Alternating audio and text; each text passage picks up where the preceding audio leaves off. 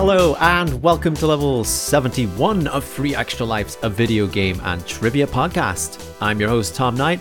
Welcome, come on in, settle down and get ready for some feel-good stories, indie games, and of course trivia. And if you are listening to this and you listened to the last level of 3 Extra Lives, you know that I am in deep with the Twitch, I'm in deep with the streaming, and as you're listening to this, I have 2 weeks under my belt of streaming and it's been a lot of fun. I'm really enjoying what I'm doing over there. I'm getting to spend more time playing indie games as well. All in all, it's just really great to be doing this, and if you do want to pop over and say hello or see what I'm doing over there, head over to twitch.tv/3 Extra Lives. Now, without further ado, let's get on with the show! First up on this level of 3 Extra Lives, you might have heard of a little game series called Grand Theft Auto, and you might have heard of a game mode from Grand Theft Auto 5 called Grand Theft Auto Online. Now this first came out back in October 2013, so as of recording, 8 years this has been out there, people have been playing it, it's massively popular. The developer Rockstar Games have stated fairly regularly that this is one of their most successful products on the market right now. It's making them big bucks. But if you've ever spent some time playing this game, I've popped in there over the years. It's Grand Theft Auto, it's online, it's a bit crazy. There's a lot of hackers which spoil the fun, but there's also lots of potential, and actually there's a big RP scene on Twitch where people roleplay in the online world of Grand Theft Auto, which is actually strangely entertaining, and I had no idea it was a thing until I stumbled across it one day. But if you've ever played it, you will notice that the loading times, they are painful, they are excruciating, and you have to spend several minutes waiting for the game to load up, and it's just a real chore to jump between a lot of things just because of these loading times. But despite that, the game is still hugely popular and a lot of people are playing it. But here we go, because a modder for the game known as Toast, T0ST, might not be saying that right at all, they actually discovered a CPU bottleneck that occurred in the PC version of the multiplayer mode, and they claimed the fix that they created for this bottleneck makes the game load 70% faster, and they also included a message to the developers Rockstar that this shouldn't take more than a day for a single developer to fix. Obviously the report spread of this discovery, and Rockstar came out and confirmed that not only did this fix work, but they were going to release it as an actual official update for the game. And also they gave the modder $10,000 just to say like, hey, here you go. It's actually part of their bug bounty program, and this modder has benefited greatly from that. But this is quite extraordinary because this has been sitting in the game for so long, and Rockstar aren't a small team in particular, but a modder who has come across this and given them a fix for something pretty huge, pretty significant. This is going to improve a lot of people's quality of life playing the game. It might even encourage people to jump into the game now, because it has been extremely off-putting for some players to trying to play an online game where the load times are just so long. But my goodness, after all this time, loading times in Grand Theft Auto Online have been fixed, and it wasn't by the developers, it was by a fan, it was by a modder, and they've made a bit of cash from it. But who knows, maybe Rockstar should be saying to this modder that, hey, you know what, you should come on board, full time and check out any other issues we might be having. It's pretty incredible story, just that someone has discovered this and it wasn't internally in the company, and it's being rolled out as an official fix. It just goes to show you that even though some games are AAA, they've got massive teams, sometimes these things just fall through the cracks, and sometimes somebody like you or me, well, maybe not me, could discover a fix for a AAA title like this and then get $10,000. What a great day that would be. What an achievement it is for Toast to say that they fixed Grand Theft Auto Online. And I just hope Rockstar go around to their house, maybe socially distanced, with that big cardboard check to say, $10,000, you fixed it. Congratulations. It's trivia time! So I was talking about Grand Theft Auto, and that leads us to a Grand Theft Auto question. The first installment of Grand Theft Auto released in what year? Was it 1993, 1995, or 1997?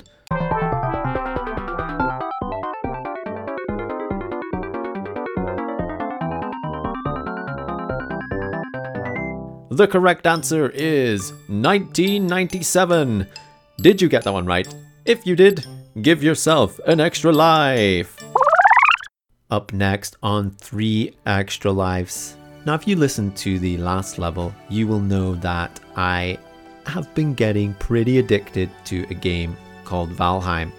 And thinking about it more about why I'm really enjoying that game, but also bringing back other memories of just video games that are highly enjoyable, is just this magic of discovery in games. The fact that it is so easy these days to pick up a game and maybe get stuck on it, or to pick up a game and have so many resources that you can look up about it. You've got your Reddits, you've got YouTube, just a never-ending fountain of knowledge that you can tap into instantly.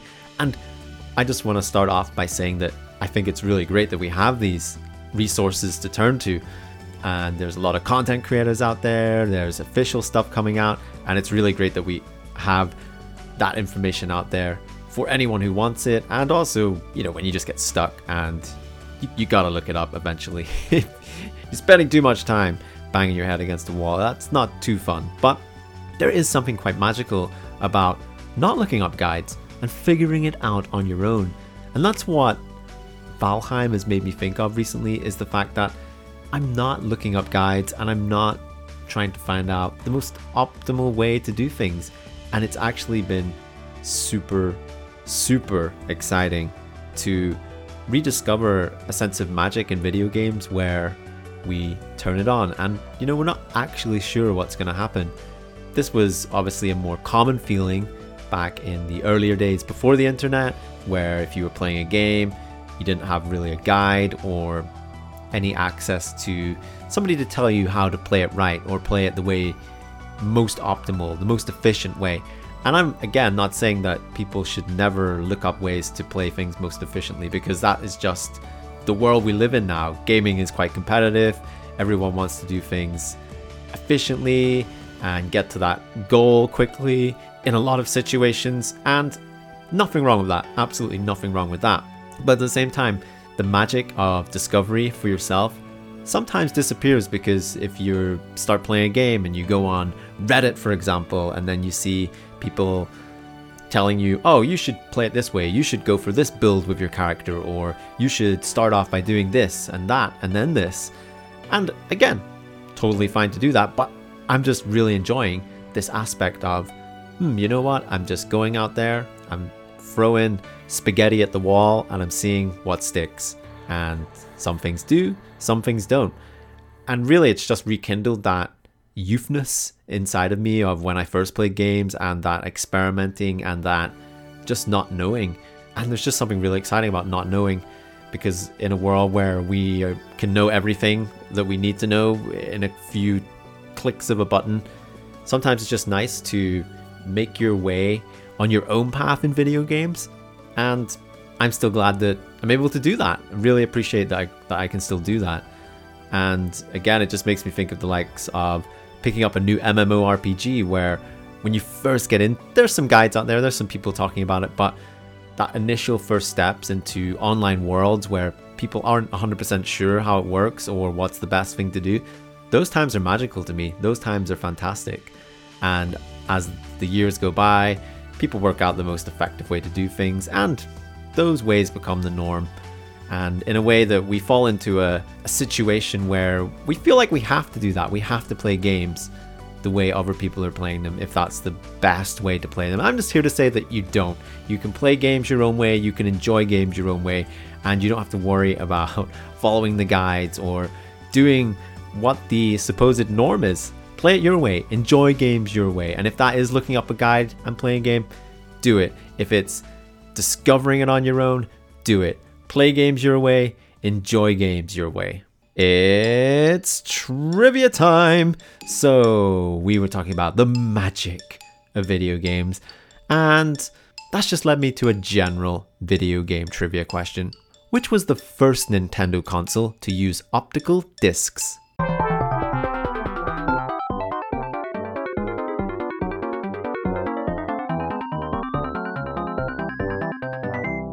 The correct answer was the GameCube. Did you get that one right? If you did, give yourself an extra life. And finally, on this level of 3 extra lives, I'm going to talk about Summerland. And this is actually a game that I played on the first ever free-to-play Friday on Twitch. Summerland is a first-person narrative game about morality and the afterlife. You take control of Matthew, a detective reliving the events of his past, being questioned on his morals along the way. In every door lies another memory, and every memory unlocks another door. And I have to say, I really enjoy that synopsis. The synopsis of the game of in every door lies another memory, which it does, and every memory unlocks another door, which it does. It actually explains how the game gets played, but there's something quite poetic about it. So you'll start off the game where you wake up in a room, very reminiscent to the show The Good Place, if you've ever watched that, where you're waking up in the afterlife, you've got a message on the wall telling you to keep calm, and then there's a phone when you turn around that rings, and basically it's your judgment. The voice on the end of the phone is the person here to judge what went on in your life, how you got to this point, and to make a judgment on you.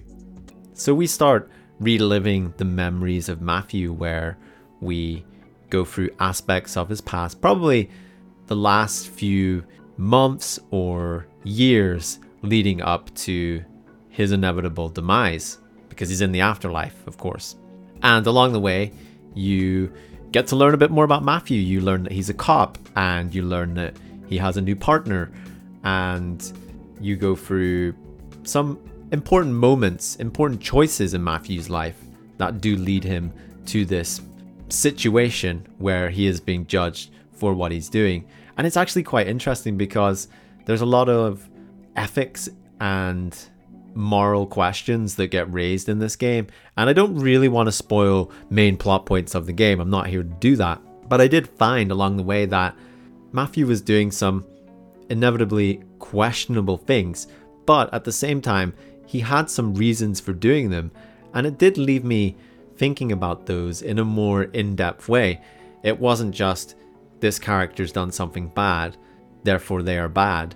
It was more they've done something, but at the same time, there was some part of me that was seeing why he was doing it, not necessarily agreeing with why he was doing it, but I could see his point of view for doing it. And just having a video game that was opening that door, so to speak, was just very interesting. And this game will probably take you around 2, maybe 3 hours to complete.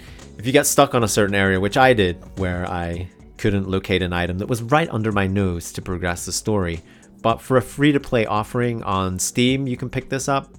It's a really solid narrative game, and you go through these 8 doors of Matthew's life, and you get to relive these memories, and you get to piece together where it went wrong and why did Matthew start falling down this slippery spiral. And it was really addictive just to go from door to door and trying to find this information and get this information and discover why it happened, and just to see the story of Matthew unfold. It was tragic in some ways, but it was also very enjoyable to unlock these memories and to be questioned on some really ethical stuff. And it just left you thinking afterwards, left you rubbing the chin and thinking, well, you know what? Yeah, okay.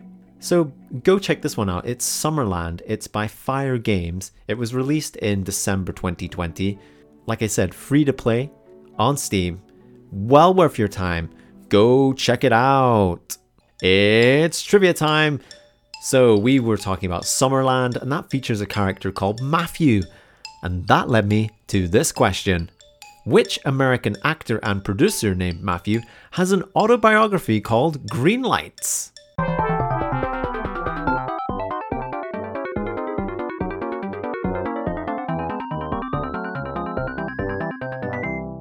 The correct answer is Matthew McConaughey.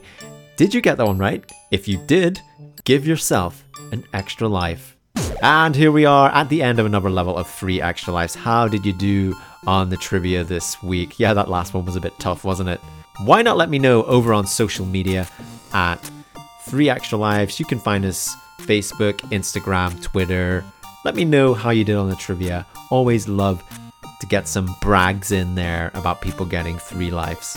And like I mentioned at the top of the show, doing the streaming thing now. If you want to come over, catch me live, going live 3 times a week on a Monday, Thursday and Friday from 7 p.m. UK time. Head on over to twitch.tv/3 extra lives. I would love to see you there for some more indie game and trivia goodness. And like always, you can find the show notes for this level over at 3extralives.com, so you can find everything I've mentioned here, so you don't have to go searching. It'll be right there for you, 3extralives.com. And that brings us to the end of another level. I want to thank you very much for being here, and I will see you all in level 72.